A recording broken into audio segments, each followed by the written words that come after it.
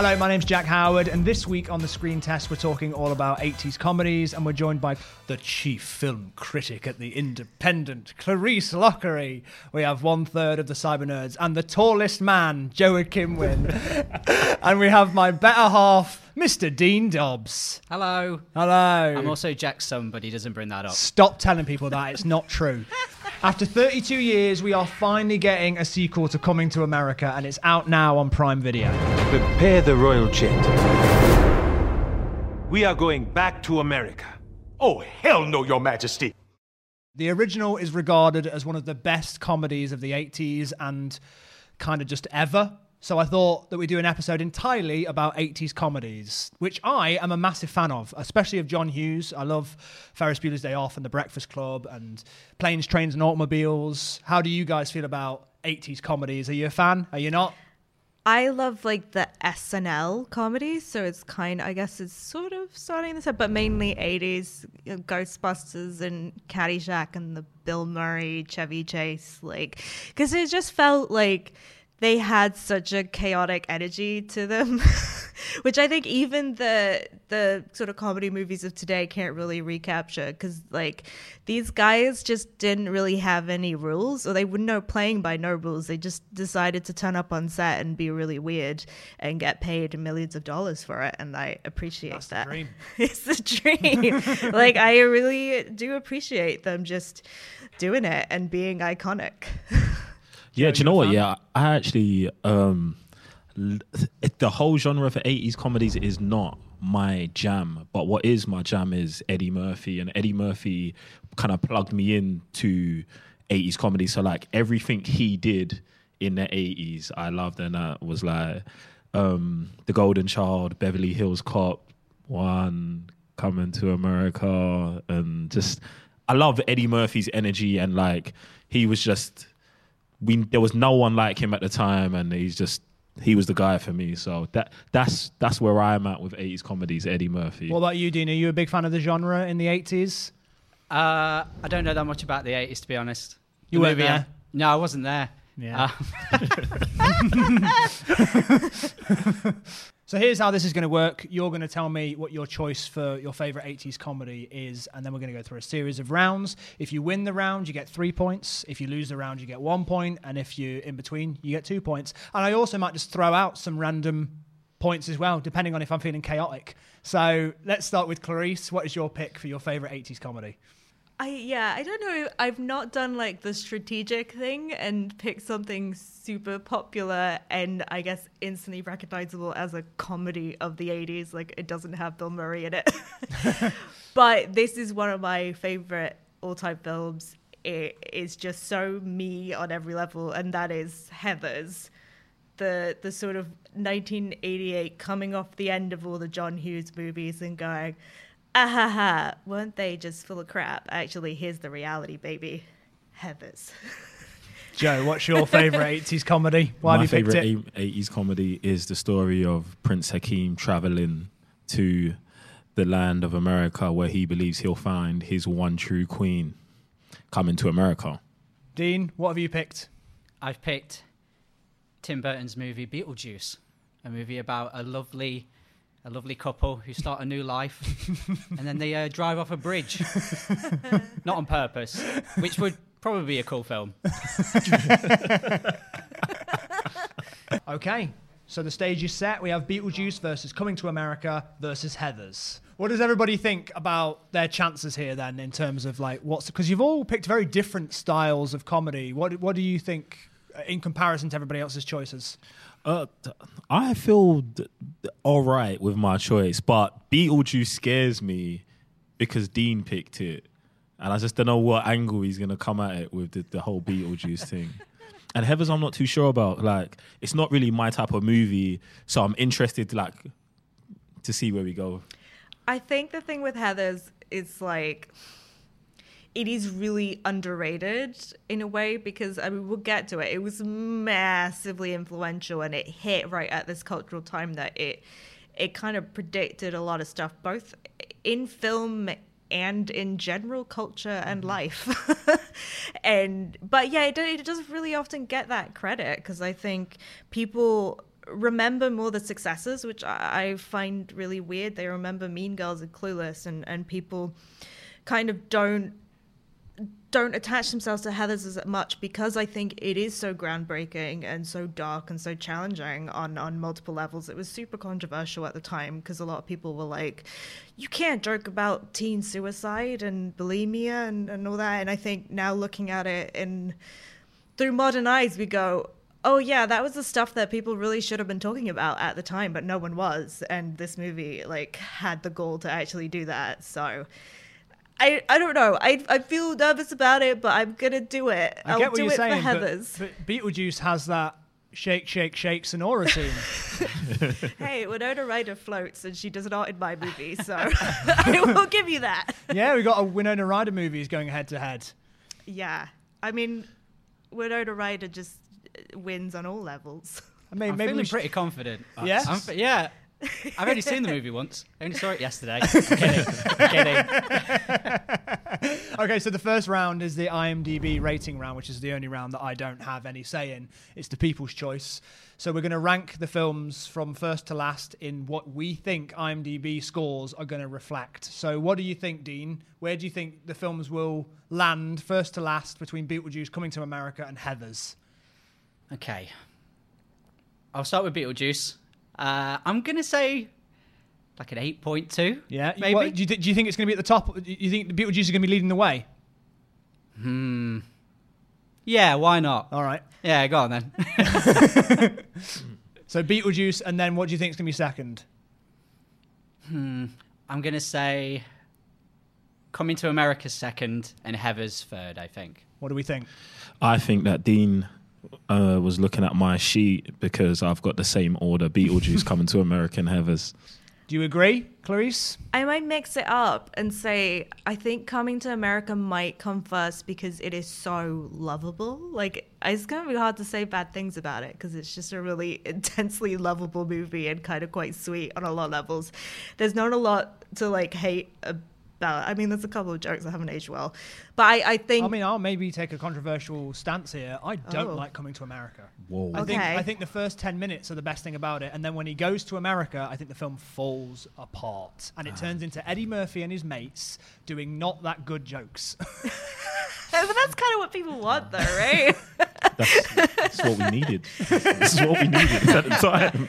That's what we I'm needed. just going to have me, Eddie Murphy, go on stage and pretend to be kind of like Prince and just sing a song that's bad for about 10 minutes. No, that's too long. About 2 minutes.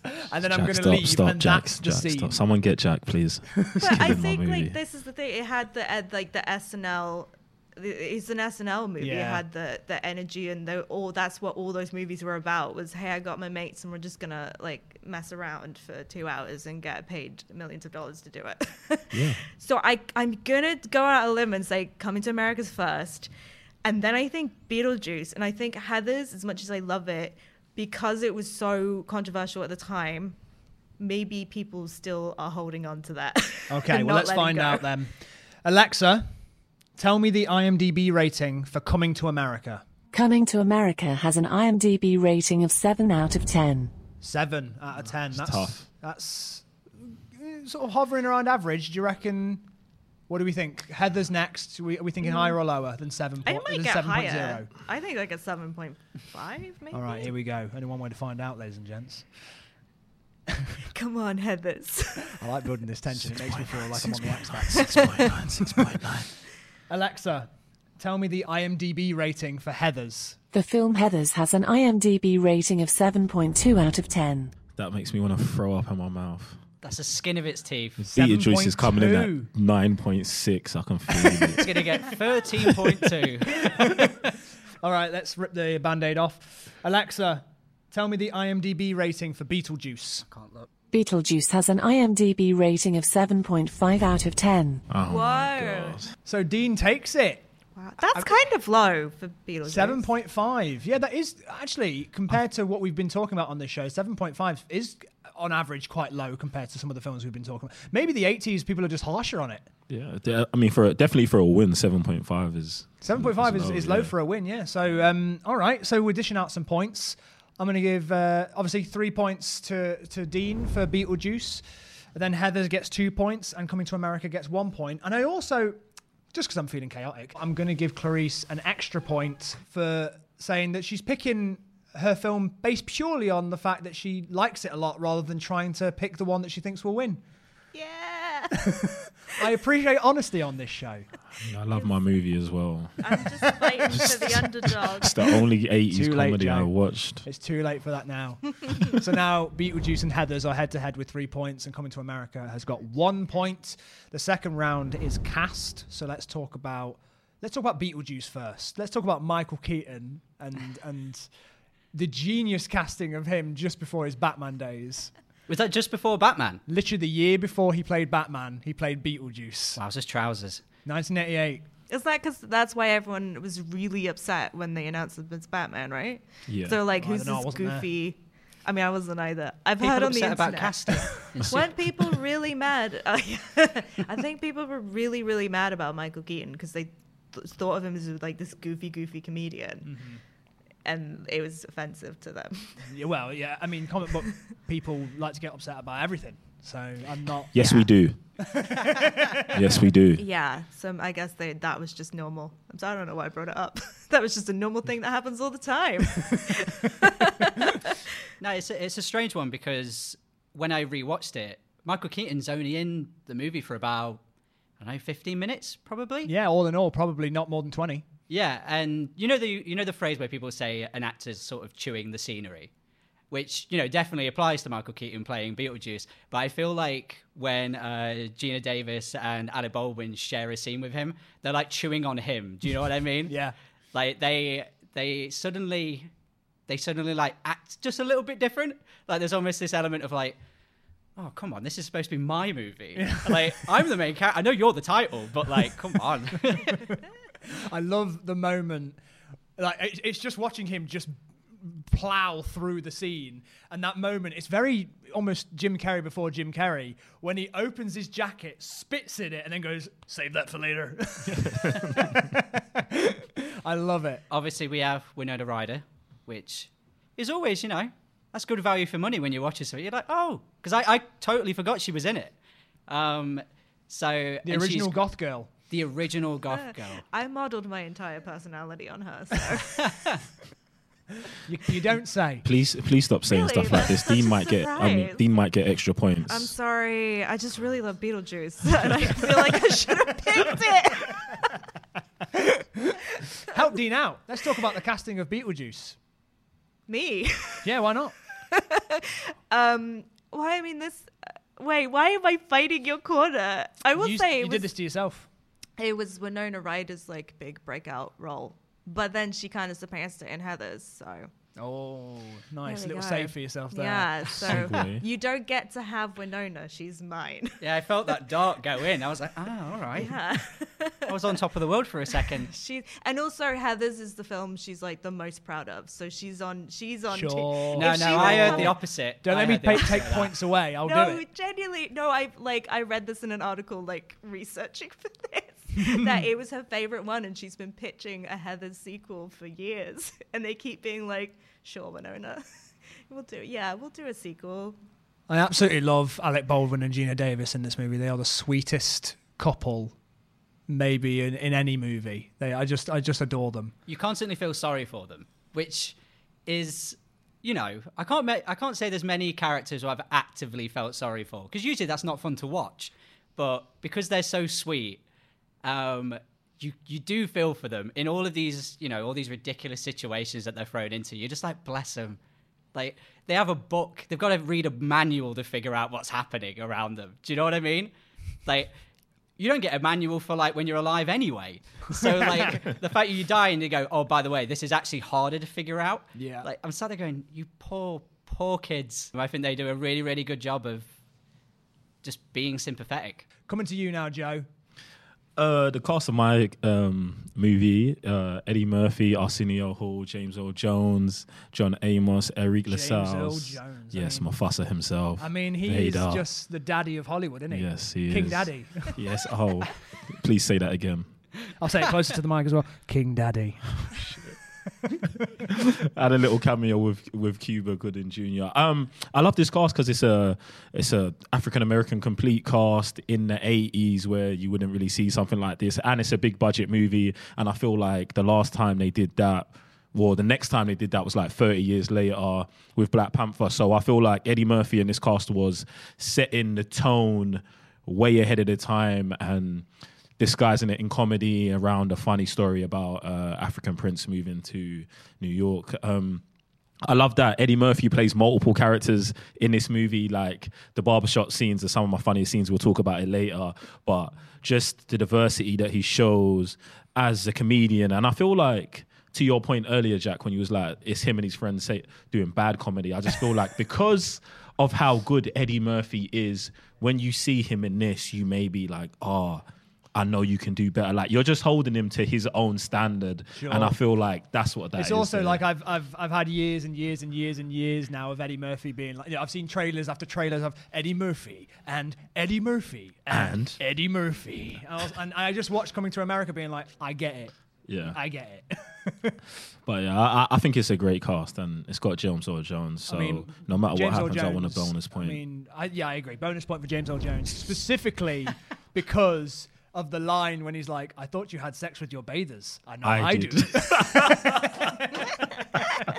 With a huge grin on his face. Yeah. I also feel like Coming to America, Eddie Murphy is so charming in it. Like he's really likable. Yeah. Like at the beginning, it could come across like he's like a spoiled brat kid, but he plays it like so nice. Like such a sweetie. Yeah. and I don't know if he often got to do that in roles that much, because comedy is always about the abrasiveness.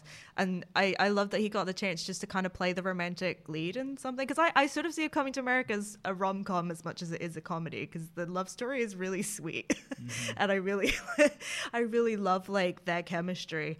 So I'm sorry, I just love all these movies, and I feel like I'm not doing myself any service. Heathers. So I think Winona Ryder, we're gonna say this is her movie, right? As I said before, it's her most iconic role. It's the one that she always felt the most connected to. Her agents were begging her, Winona, don't do it. It's gonna ruin your career. No one will ever give you work again. And she said, I'll do this movie for free. Like, I am doing this movie. Did she actually do it for free? No, but she said she would do it. And then she's like, JK, I'm kidding. Please pay me. But she really, really fought for it. And I think watching it, you instantly get why, because it completely shaped who Winona Ryder was culturally as like an actor, as a sort of a 90s icon. I mean, this was really, really at the tail end of the 80s, going into the 90s. This sort of, I think of her and Keanu Reeves as having this very, very special early 90s energy of like, we're really, really cool and a bit aloof, but we're also really nice and kind, and we'll be sweet to you.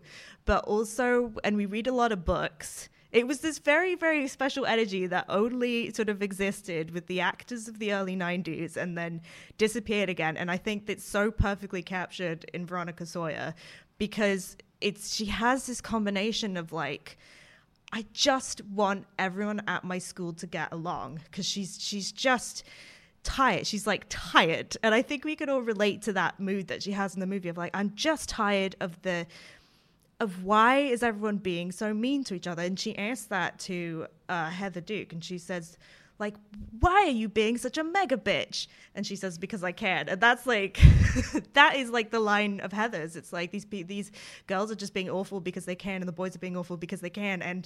And I think Winona Ryder having that slight aloofness to her, it's like, oh, that really sells the character, because she's slightly withdrawn from it and she can see it for what it is, but also she has that kindness to her, so you can feel the frustration of like, I just and so you sort of believe the murdering, because you're like oh, she just really wants like the bullies to go away.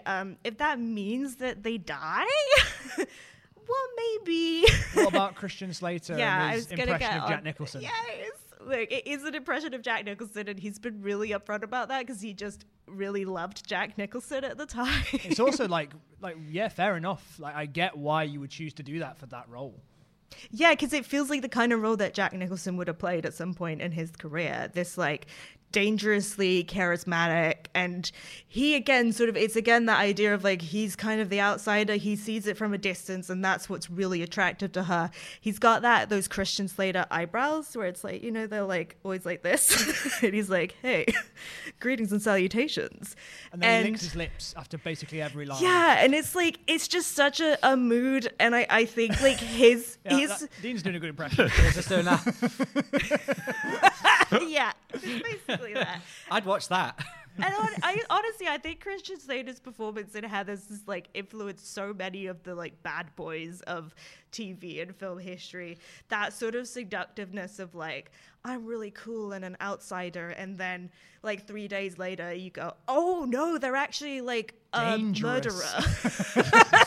He's a serial killer. Oh no. And like you could think of so many like teenage boys from pop culture that are that character. Like Evan Peters' character from American Horror Story is just that. You think he's like the really cool outsider, and you're like, oh no, he's a murderer.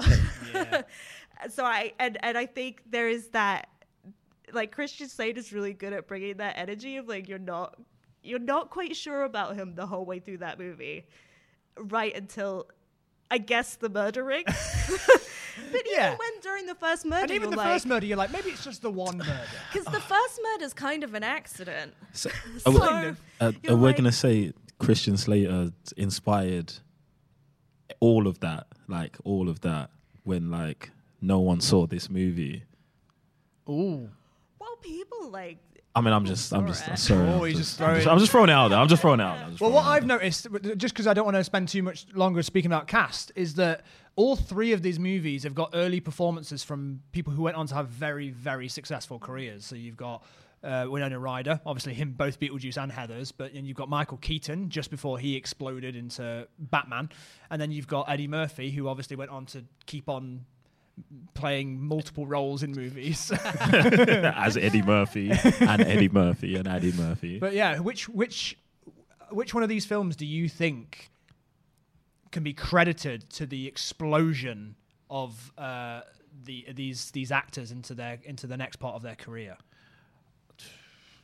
I think for Winona Ryder, it's interesting because her agent was so worried about it, because she went from that to do like Age of Innocence and Dracula, and roles that are actually really different from Heathers. Was Heathers just directly after Beetlejuice? I think it was, yeah, because the screenwriter of Beetlejuice gave her the script for Heathers, and that's how that happened. That's how she got that role. So it was really, and they were worried. This is me. Like, they were worried at first because they were like, "Oh, Winona Ryder's not pretty enough to play this role," so she had to go to a mall to get a makeover and come back and be like, "The 80's, everybody." It's so ridiculous. It's like, it's Winona Ryder. What is wrong with you? Yeah. So I think like it's not so much. It's more about her image outside of film. Because outside of film, she was like the cool it girl for so much of the 90s. Reality Bites, I guess, is the thing that comes directly out of Heathers.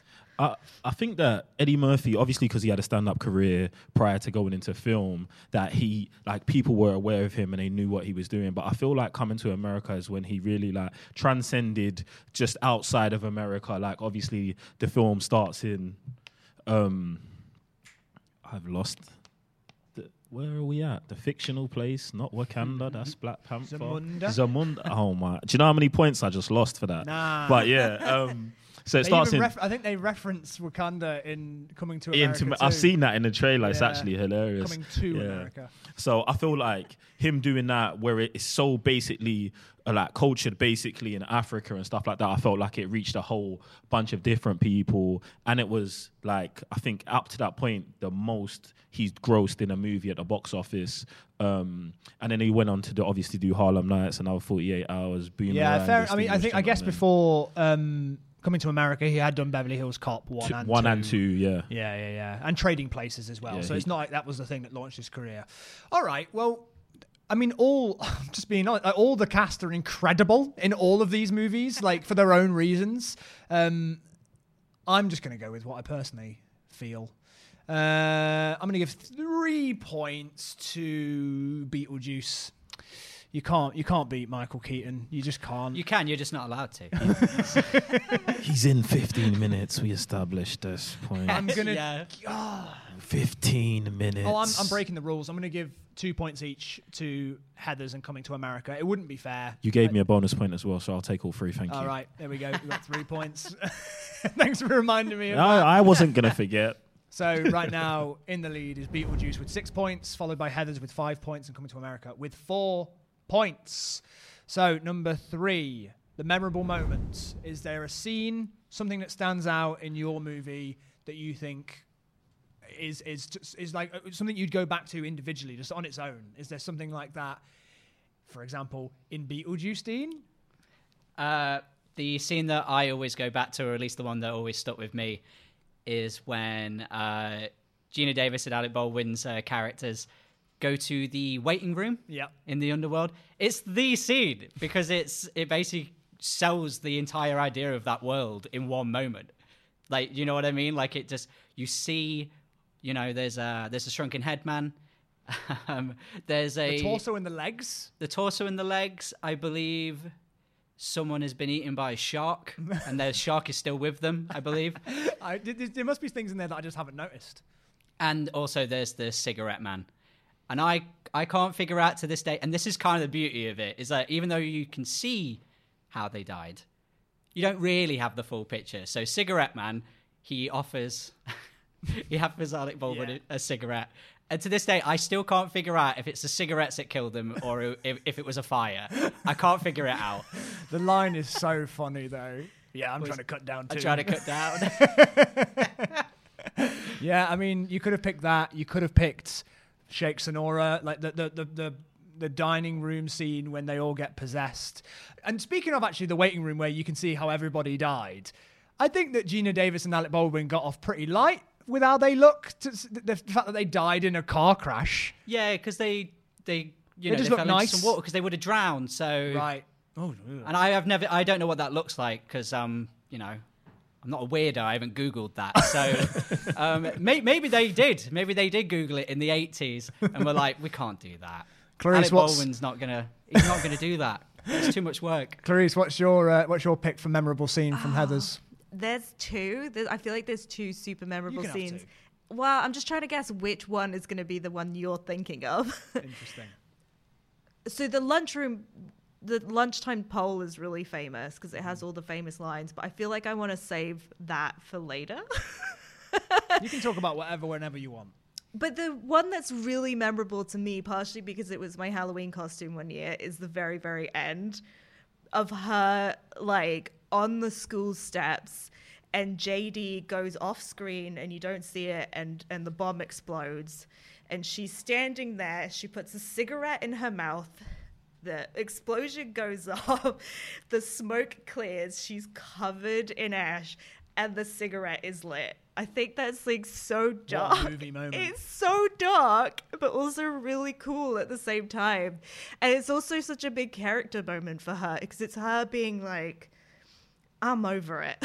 And I really relate to that feeling of like, I am done with the Heathers. I'm done with this school hierarchy. And the whole thing with Heathers is that, and JD points this out, is that the school is society. So I think when we're talking about like the school dynamics in this movie, it's about a lot more than that. And that's why like I, as a 30-year-old woman, can still really, really relate to Heathers, because that sort of pettiness and the meanness, it still resonates on all levels. As in Bowling all for parts Soup of said, society. high school never ends. Exactly. They knew they'd watch Heathers. They're fans. And yeah, I think that's such a perfect, like, sort of perversely empowering image, just her on the steps with the lit cigarette, and she just looks awful because then she goes inside in the Heathers,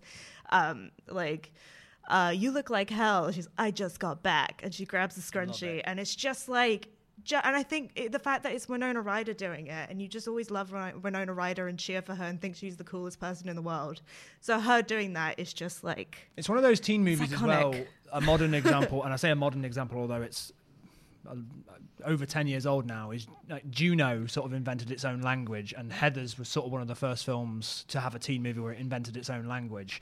And to have an actor like Winona Ryder say those types of lines and make them sound like they're normal things that she would just say is a very impressive. It's like watching Ian McKellen do Lord of the Rings dialogue and making it just work. It's like she just does that effortlessly for teen language.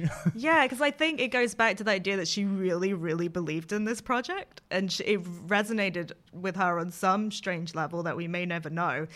And she just put her all into it, and I think that maybe it's a big reason of why Heathers works so well. Maybe it wouldn't have worked so well without her. I should have said that earlier in the cast bit. Yeah, Too I late. remember the time to say it. Oh, Joe, well. what's your memorable moment from coming to America? For Coming to America, it's a collection of the scene. It's every barbershop scene smashed together, because if you've ever been into a barbershop, that's what it's like. And I love that Eddie Murphy in these scenes plays 5 different people who have 5 different perspectives, and the running conversation of who's the greatest boxer throughout the whole movie. I just a bit when he's like, I don't care, I'm calling him Cassius Clay. Yeah. He's like, what did his mama call him? I'm calling him that. I'm calling him Clay. And I was just like it's just so good, the back and forth banter. And if you walk into any barbershop, and it's such a cultural thing for us as well, because it's like, anytime I go to the barbershop, that's always the conversation, like, what did you talk about today in the barbershop? It's always something going on, whether it's a movie, politics, or something. So I love how they just encompassed that and made it a running thing throughout the movie. Yeah, it's. I will admit that I was being hard on it earlier, but there are moments. It's okay, Jack. There are moments like where it's like full on, unfiltered Eddie Murphy just going crazy, and you can tell they just put the camera on him and let him go. And it does stick in your mind. And I love the fact that in Coming to America, they're still alive and they don't really look any different. They're 200 years old. It's like Yoda. All right, so let's go over the scenes that you picked again. So Dean picked the waiting room. Clarice, you picked the very end scene when she lights a cigarette and steals the red ribbon. And Joe, you're picking the barbershop scenes. Again, they're all good scenes. It's not fair to just be giving out points. This is my least favorite part of the show, although I like the power. Okay, I'm gonna give 3 points to Beetlejuice, and I'm gonna give 2 points each again to Coming to America and to Heathers, because I just don't think there should be a loser in this situation. Although. No, maybe there's I'm 2 people losing. Denying the inevitable. Well, yeah, fair enough, Dean. Yeah, Thanks, just made Dean. Let him know. more successful for yourself. Let him know. So Beetlejuice is on 9 points. Heathers is on 7 points, and Coming to America is on 6 points. Okay.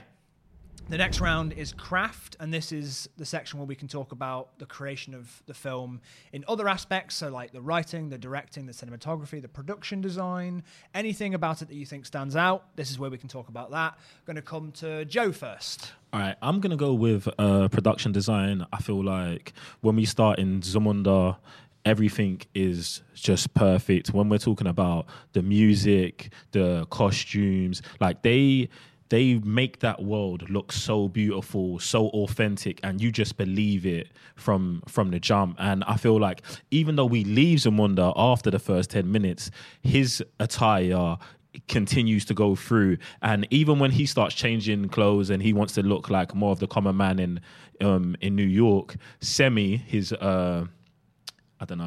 chaperone continues to keep the fashion, keep the culture throughout in it. And when we return, we go back to it. And I just feel like they must have done so much research and looked into it, and they made like authentic pieces, and the music goes throughout the movie as well that I loved. So I thought like the fashion in the movie was just amazing. Like, it's gangster, and you see it in movies now. Like when I'm going to talk about Black Panther, when you look at Black Panther, they try to do a very similar thing, and I feel like even in Coming to America, they pull it off even better than they do in Black Panther.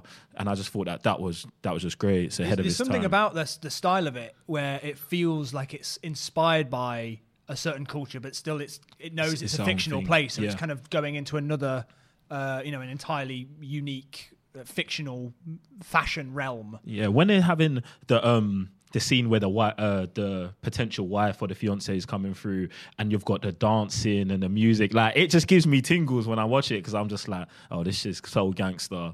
I just love it. And you're not going to see, you wasn't going to see, or you just can't see that anywhere else at that time in film. And I appreciate Eddie Murphy for bringing that to the screens. Like, to get to see that as a young black boy, it was just amazing. So I love all that beginning stuff with him being followed around with the petals. The petals, yeah. The bit when he wants to go and speak to his dad down the other end of the table, he's like, quick! And then just follow him really quickly with all the petals. It's like, I think they have a perfect combination there of trying to do something authentic, but then also going that extra mile just to know this is a comedy, and we're going to just take this a bit further so you can see why it would seem idyllic but also annoying at the same time. Like in that opening scene, there's the one where he's like, do you think maybe I could wipe my own ass today? And he's like, don't be ridiculous. I think even when he comes to New York and lots of that stuff gets left behind, they do that on purpose so you can see the world he's come from and what he's trying to be a part of to find a wife, or what he feels that he needs to be complete as a person. And I feel like they pull it off perfectly. Like when his dad lands in New York, and it's like the cars pull up, and then the rose petals start coming back out, it starts building up that whole, oh, they're here. Like you already know that they've brought that swag and just that fashion and that culture to New York, and now it's seen as a drama as that part in the movie. Dean, Beetlejuice was Tim Burton's second film, so this is before Tim Burton as a style was even established. So, I mean, what do we think about the craft in Beetlejuice? It's a hard one. It's hard to focus on any one thing. Because, I didn't know it was his second movie, because when I watched it, it felt like all the tropes and trimmings of a Tim Burton movie are already there. It feels like he's a sort of like he's a veteran of it. Like he knows exactly what he's doing. Yeah, he loves his stripes, doesn't he? He puts stripes on everything. One thing I love, once again, it's going back to that waiting room scene, but there's a lot of environmental storytelling sort of going on. I always think about that. The guy's been flattened by a car and he's on a rail. And when I was watching it, it's another one of those things that kind of going, okay, so there's this paper thin man on a rail. He's going around the office. I was like, but does that work for everywhere? And before you know it, you've cut and he's going through this little hole in the wall. And I was like, you did not need to do that. He could have just left. Do you know what I mean? Yeah. But the fact that they went that far, I don't know if that was in the script. I don't know if that was just an idea maybe they had during production. But it just adds another layer to the world that you've been given an answer for, but gives you 1,000 more questions on top of it. And it's physical. You can really tell they're doing it, and that's a charm that you can't. It's invaluable. Like, to be able to see that, like, they really built that, spent time on it, and then they filmed it. Yeah, exactly. And do you remember the scene where they ask Beetlejuice, I think it's when he first meets the couple, they're like, how do we know you're scary enough? And he goes, huh, and turns away from the camera, and his face sort of explodes. Like, that's the only way I could describe it. Cuts to him going, do you like it? Yeah, do you like it? I did it as a kid. That bit scared the crap out of me. But yeah, once again, I don't know how they did that. I don't know if Michael Keaton actually blew his face up. Yeah, maybe you can do that. Who knows? I mean, if you can, he needs to do it in more than one movie. I feel like you should probably bring that. Don't overuse it. No, Batman does it. Like, do you like it? But yeah, the creature design, like even the bit when they like stretch he stretches his face, and I don't know what does she do to hers? Yeah, and then her eyes are in her mouth. Yeah, and I always remember she's hung herself in a closet, and she tears her face off. Her eyes pop out her teeth, and she just screams. Yeah, and like, once again, I don't know how they made any of that happen. Like, can we bring on faceless Gina Davis, please? Yeah? All right. What do you mean she's busy? And also Danny Elfman, obviously, where his soundtrack feels like it wants to escape the movie. That's like every single Danny Elfman soundtrack.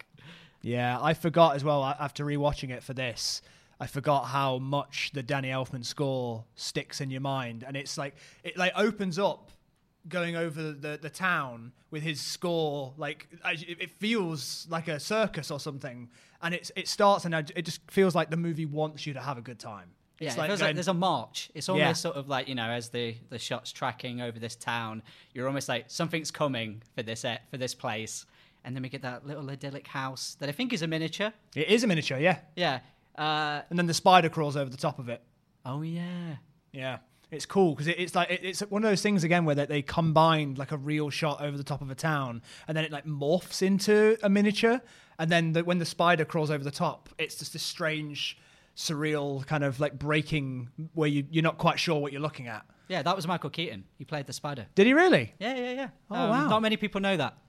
He told Please me. don't give him a bonus point. I'm going to give Dean a bonus point for that nice bit of trivia there. There you go, On the IMDb. fact You got that? Michael Keaton also played the tarantula at the I start. didn't know we were allowed to just make stuff up. Dean is allowed to do that because he's Dean. Okay, I see how it is. Okay, Clarice, how do you compete with Michael Keaton playing a tarantula? Well, fuck me gently with a chainsaw. Do I look like Mother Teresa?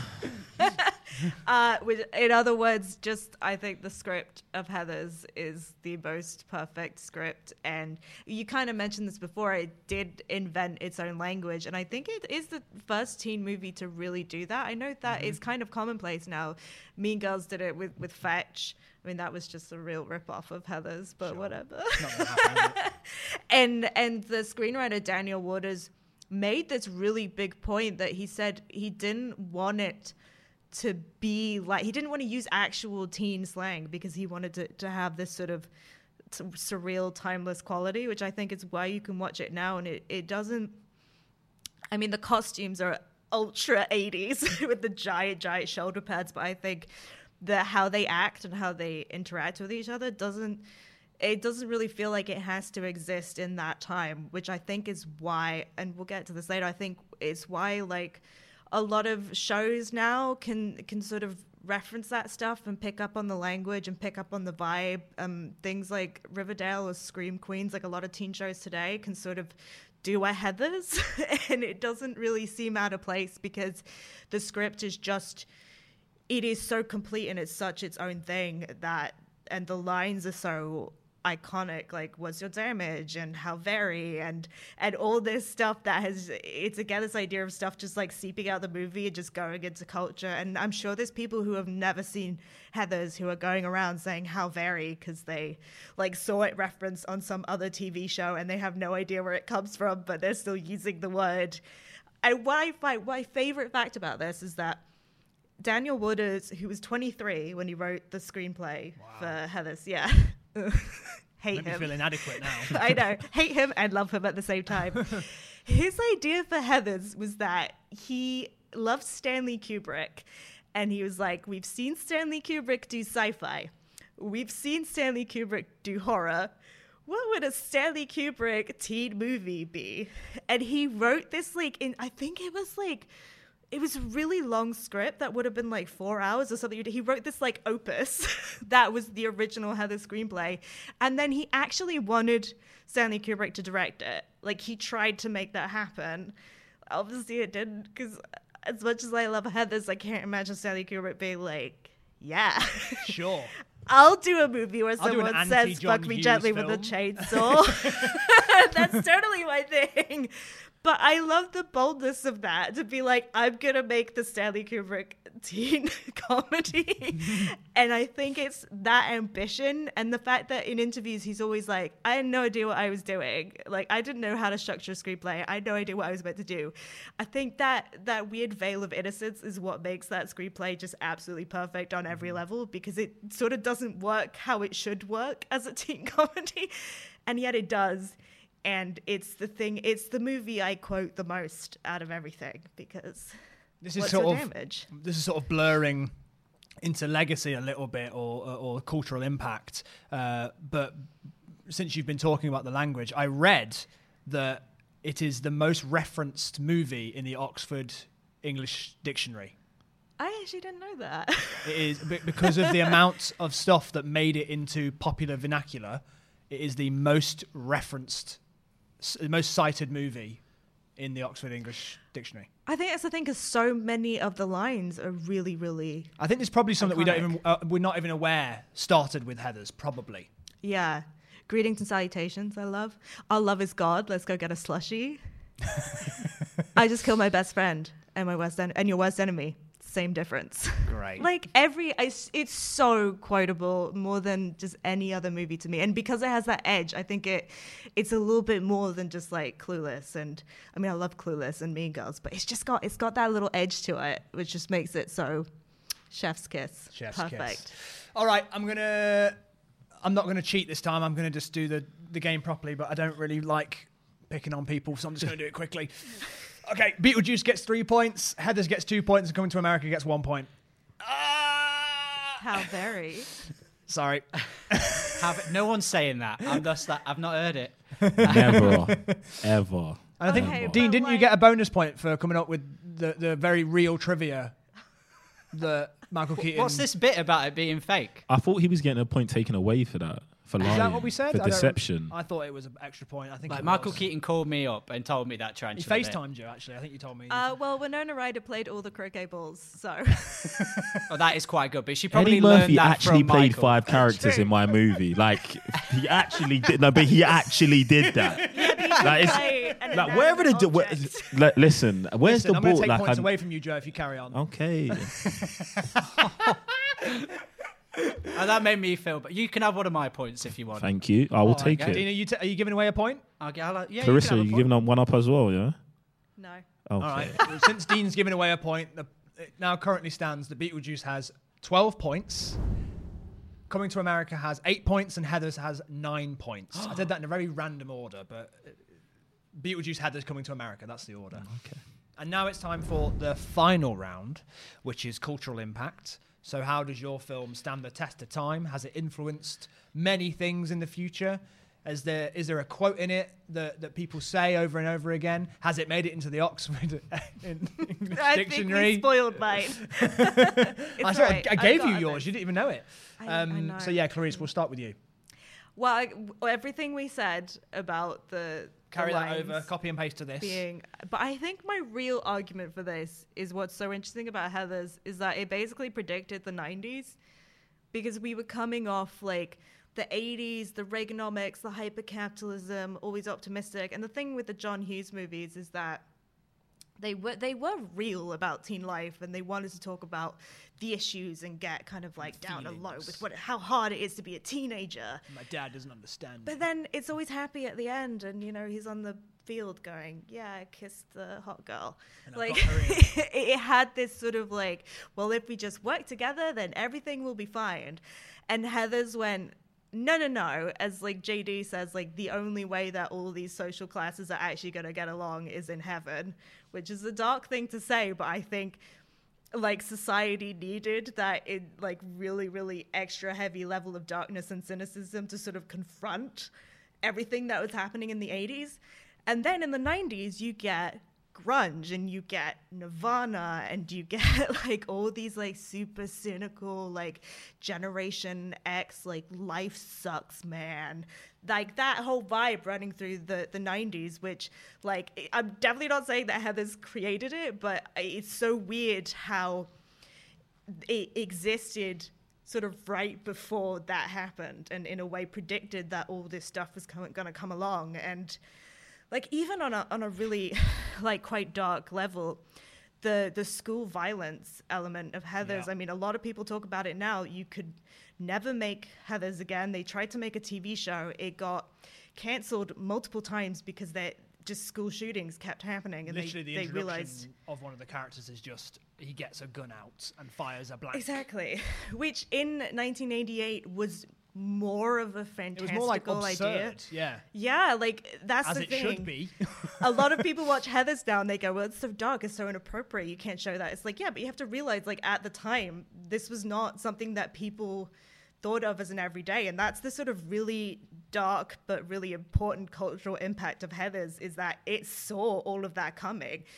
it knew that like somehow, and obviously they weren't conscious of this, they knew somehow that violence in schools was going to become this huge part of culture, and it somehow predicted that and was really upfront about it, and it was upfront about the darkness of teenagers and what they were handling. And there's a lot of stuff that's covered in it. There's like bulimia, sexual assault, suicide, and I think, yes, there's an argument to be made that you couldn't make it today because it's sort of quite cynical and flippant about that stuff. But if you're thinking about the context of this was being made in 1988, when we'd had John Hughes movies like Sparkly, Everything's Great, We're All Friends for like a decade, for a movie to be like, hold up, this is the reality. And I think that just completely like altered the course of teen movies forever. And like both in terms of the ones that are quite dark today, but also I think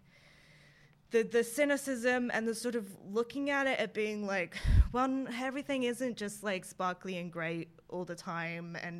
And even Mean Girls, which I think owes so much to Heathers, but is also like really different totally, because it is way more fun and nothing really bad happens in Mean Girls. But I think just the attitude of like, the way that in Mean Girls, Lindsay Lohan is like, this place is like literally a jungle and it's like a complete power struggle all the time. Like that's from Heathers. That's from Heathers recognizing that high school. And even Heathers feels a little bit like the moment that Lindsay Lohan decides to sit with the plastics. Yeah. It feels like that's where Heathers starts. It feels like she's already infiltrated them. And like it feels a little bit weird. Veronica doesn't even feel like she should be with the Heather. She already feels like she's apart from them. Yeah, because there's sort of a she's trying to fit in a place that she doesn't quite belong. Yeah, there's it's really weird. There's a musical that came out of Heathers. Like our friend Carrie Fletcher was in it playing Veronica. Yeah, and she did a really good job. Good. But yeah, like that is really interesting. The musical kind of gives the preamble of how Veronica got into the Heathers, and it was basically the same thing as Mean Girls, because it's the only way that it would work is that the Heathers turned around one day and were like, oh yeah, you could be cute if we gave you this ridiculous makeover. And then she comes out with the shoulder pads and it's like, Veronica, here you come. That's the thing in the movie that doesn't make it timeless is the shoulder pads.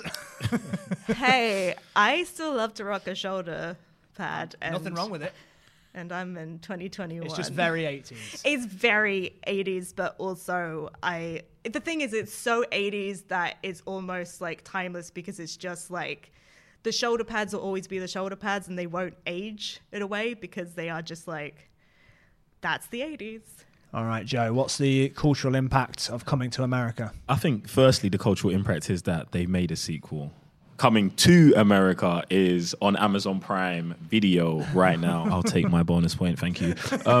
Why is Amazon... They've automatically given you a point. Thank you. This is ridiculous. Thank you, higher powers. But other than that, I feel like Coming to America is kind of a timeless film. It does have a cult following because I feel like it did so much for like black culture and fashion and even music. The line "The royal penis is clean" has made it onto so many rap songs that, you know what I'm saying? Like it's there. If we was keeping track of like what line went into music, I feel like it's going to be up there. I feel like Eddie Murphy does a great performance, and his performance in it is what makes us want to revisit it now. And I feel like even the way the story's been continued, where it's like he's back, he had a child 30 years ago, and now we've got one now. I feel like that's something that is very prevalent in the black culture. So it's a topic that they're touching on. But yeah, I feel like it's tough to argue on a wide scale of like what it did for everything. But the fashion that they have in Coming to America, we're still wearing today. And of the 3 movies, it successfully got a sequel that's out. Well, another thing as well is that, like it or not, Eddie Murphy was then able to go and make other movies where he played multiple characters at once. Like, it sort of was the starting point for him doing that, I think. Eddie Murphy, you know what I'm saying, transcended what he was doing and he took it to the next level with Coming to America. And I love it. I feel like it's a movie that me and all of my friends always think about if we're talking about comedies. Like, Coming to America is the top of the list still today. Mm-hmm. That's true. I can't. I mean, this is it. My personal opinions aside, I can't deny that it is one of the cornerstones of American comedy. It did change the game. But a film that still doesn't have a sequel is Beetlejuice. So what's the cultural impact of Beetlejuice, Dean Dobbs? Yeah, I have no idea how I'm supposed to follow that. I'm like, yeah, Coming to America is very valuable, and so is Heathers. I guess Tim Burton put stripes on things still. Yeah, I was trying to figure some sort of social message behind Beetlejuice. The closest thing is that you can have 2 dads and 2 mums, because there's the ones that are alive, yeah, the ones that yeah. aren't. I guess, but I mean, it's hard with Beetlejuice because obviously that was the beginning of Tim Burton's journey. Even though once again it feels like Tim Burton already sort of made up his mind on exactly what he wants to do with that movie. And then he did it again with Edward Scissorhands. It's like a slightly different version of that movie. Mm-hmm. But Beetlejuice had an animated show. That's pretty cool. There we go. It did. That Pretty show was sweet. great. It was The really show good. was super legit. Yeah, it was great. It was another one of those, like, the same with Beetlejuice. Like, you'd watch it and kind of go, I'm watching, like, an adult movie. Did you know? This is, like, grown up, because this is about death and stuff, isn't it? And the cartoon was the same. It was a bit like, don't tell your mum and dad. Like, this is between us. Except they were best friends in the cartoon series, which I Yeah. always found really odd, because, like, he wanted to marry her in the movie. Yeah, exactly. Yeah. It's a strange relationship. They just forgot. There's a musical, which I was not aware of until today. There was a cancelled sequel. Yeah, they cancelled it like 3 times. They were going to go to Hawaii, and Beetlejuice was going to bring his friend called Jucifer with him, which maybe they should have made it. I would still like to see that now. I want to see if Michael Keaton still got it. I think, yeah, why not? This is a tough one with Legacy. I've got to be honest, I don't know. I mean, the thing that, for me, it is about, like, establishing Tim Burton's style and Danny Elfman's, and his partnership with Danny Elfman and what they then took forward into cinema. And like you said, it felt like he'd already decided exactly the type of thing he wanted to make. But this being, like, the starting point, and also a surprising amount of people haven't seen Beetlejuice, but they kind of know what it is. But then they watch it and they don't realize, it starts with the couple dying. And actually, I love that the concept for it is reversing horror movies. It's what if we tell the story of a horror movie from the point of view of the ghosts, where it feels like they're being invaded. And I love that as an idea, like the idea of flipping concepts on their head. I feel like that is something that Beetlejuice takes forward as well, in terms of, like, where movies went from then on, the idea of taking your traditional concept and being like, actually, let's look at it from this angle. Yeah, exactly. Thanks. I mean, Good job for you, Dean. thanks, Jack. So if we could just sort of do a deep fake where I said all of that, that'd be brilliant. And Beetlejuice gave us Batman as well. Isn't that amazing that the team that made Beetlejuice then went on and made Batman the following year? That's not Beetlejuice's cultural impact, though.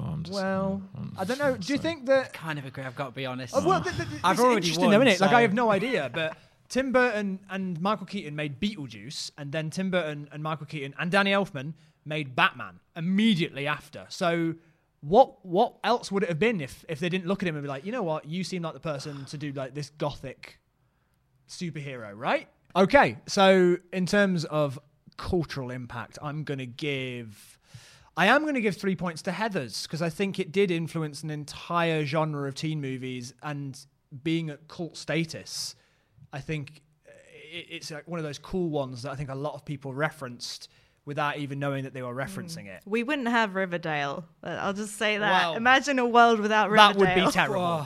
I don't know what I'd do with myself. My world doesn't have. They're going to Riverdale war in it. next season, aren't they? Yeah, they're going to World War II. I was laughing less. so hard when I saw couldn't that. I care went, less. I thought it was set in modern day. I'm going to give 3 points to Heathers. I'm going to give 2 points to Coming to America and 1 point to Beetlejuice for cultural impact. Right, okay, so the final points are 11 points for Coming to America, 12 points for Heathers, and the winner with 13 points is Beetlejuice. Which means, Dean, you get to take home the Screen Test Award. I'm going to pass it to you now through time and space. Ow. Oh, God, that really hurt. Ooh. That's nice. Congratulations. Thank you very much. Anyone Thank you'd you. like to thank? I'd like to thank you three for helping me with my arguments basically all the way through that. It's always, it's valuable to remember the little people, you know what I mean? Literally. I'd like to thank Michael Keaton. For his performance as that spider. Yeah, honestly, that was a great heads up. When he picked up the FaceTime thing, he was doing that thing that old people do where they film the bottom of their chin. Right. And I was like, Michael, just give me one fact. He was like, do you know what tarantulas are? Yeah, of course I do, Michael. Is Sorry. he always calling you? Is he always just on the just trying to get He's your doing attention? it right now. Oh, tell him we're filming a show. I'm filming a show. No, you can't be in it. Yeah, I know what a tarantula is, Michael. Right, okay, so now we're going to play my favourite part. Dean, you can put the award down for this bit. Oh, really? Oh, Yes. fine. We're going to play my favourite part of the show, which is called Unbox the Plot. Improvise a theme music for me. Unboxing the plot. I want everyone to do it. What will be inside the box? You We gotta figure don't it know. out. You gotta get what's out the box. Surprise! Unbox It's the a plot. clue. Take it out Thank the you, box. everybody. That was excellent. So here's what's going to happen. In this box, I'm going to show you a series of clues. And in front of you, you should have a whiteboard. And I'm going to tell... In this box is my favourite comedy from the 80s. Just spoiler alert, my favourite movie ever is Back to the Future. And I don't think that just purely counts as an 80s comedy. So I didn't want to put that in the box. You know? I didn't think that it makes was- sense. I didn't think it was worth it. My head went, it's going to be Back to the Future. And Yeah. then you just... Because the thing is, I don't want to. If we're going to talk more about Back to the Future, I don't want to just do it quickly and unbox the plot. So, the earlier that you guess, the more points you get. But ultimately, this is pointless because we already have a winner, and it's Dean. But just go along with it. So, if you write down an answer earlier and then you change, I'll know. Our first clue is this Cubs hat. Oh, okay. No, I'm gonna hold off because I'm gonna not. I think I know what it is, but I'm gonna wait. Yeah, I Alright, might know. she's confident but not confident enough. Anybody going to take a stab at it, or are we going to wait for the next clues? Next clue. Yeah, Alright. next clue, please. I'll just keep this on. Actually, I like it. I like it. I like the sort of dark shadow it's creating on my. I look Makes like an your album head look cover. a lot taller than it is. I like it. It's got a long head. Right. Okay. Here is the next clue. It's a license plate. Says nervous. Anybody going to take a guess? Anyone going to write anything down? I'm torn between. Well, I'm scared. Don't be scared, Dean. now I'm really unsure. You should be scared of the image that I'm creating of myself right now, though. You look like you're waiting for me at the airport. Right, okay. Here is the third clue. It's a very, very famous piece of art called A Sunday Afternoon on the Island of La Grande It's Jatte. rubbish. Oh, I know what it is. Dean, you should get it from this. Oh my You should God, get we're it from cheating this. again. Oh. You have mentioned this scene to me before. Okay. Final clue, and this is going to give it away. So, Oh, no, I don't know. how to my excellent spell it. performance. Here we go. Adams, Adamley, Adamkowski, Adamson, Adler, Anderson, Bueller, Bueller, Bueller, Bueller. And that was my excellent performance. What do we think it is? It Wait, got who a bit goes spooky first? towards the end. Okay. Right. Which one? Who guessed at the third point? The painting. I got the painting. You guessed at the Yeah. painting. Dean, you also guessed at the painting. Yeah, but Joe, probably where did you slower. guess? Last one. Last one. Okay. So reveal, guys. 1, 2, 3. Oh, it's all backwards on my screen. What does it say? Bueller's Day Off. Day off. Ferris Bueller's I Day didn't know Off. how to spell Bueller. So Yeah, I messed up Bueller's spelling as well. Yeah, it's a spelled it difficult one. It's correctly. Do I win? Bueller. Anyone get it right? I did it right. Hooray! oh, great. We can My all spell. handwriting's bad though. But I wonder if anybody in the comments got it from the first Cubs. I was kind of. Did you think Ferris Bueller's Day Off from this? I was torn between that and I was trying to think if anyone in Caddyshack had that hat. Right, So- right. Well, Ferris Bueller's Day Off is absolutely one of my favourite films ever. Thank you so much for joining us for this edition of the screen test, where we're talking about 80s comedies. Thank you to all of our guests. Congratulations to Dean for winning. Yeah, show off. Cheers. There you go. Make sure you join us next time and subscribe so you don't miss an episode. Goodbye.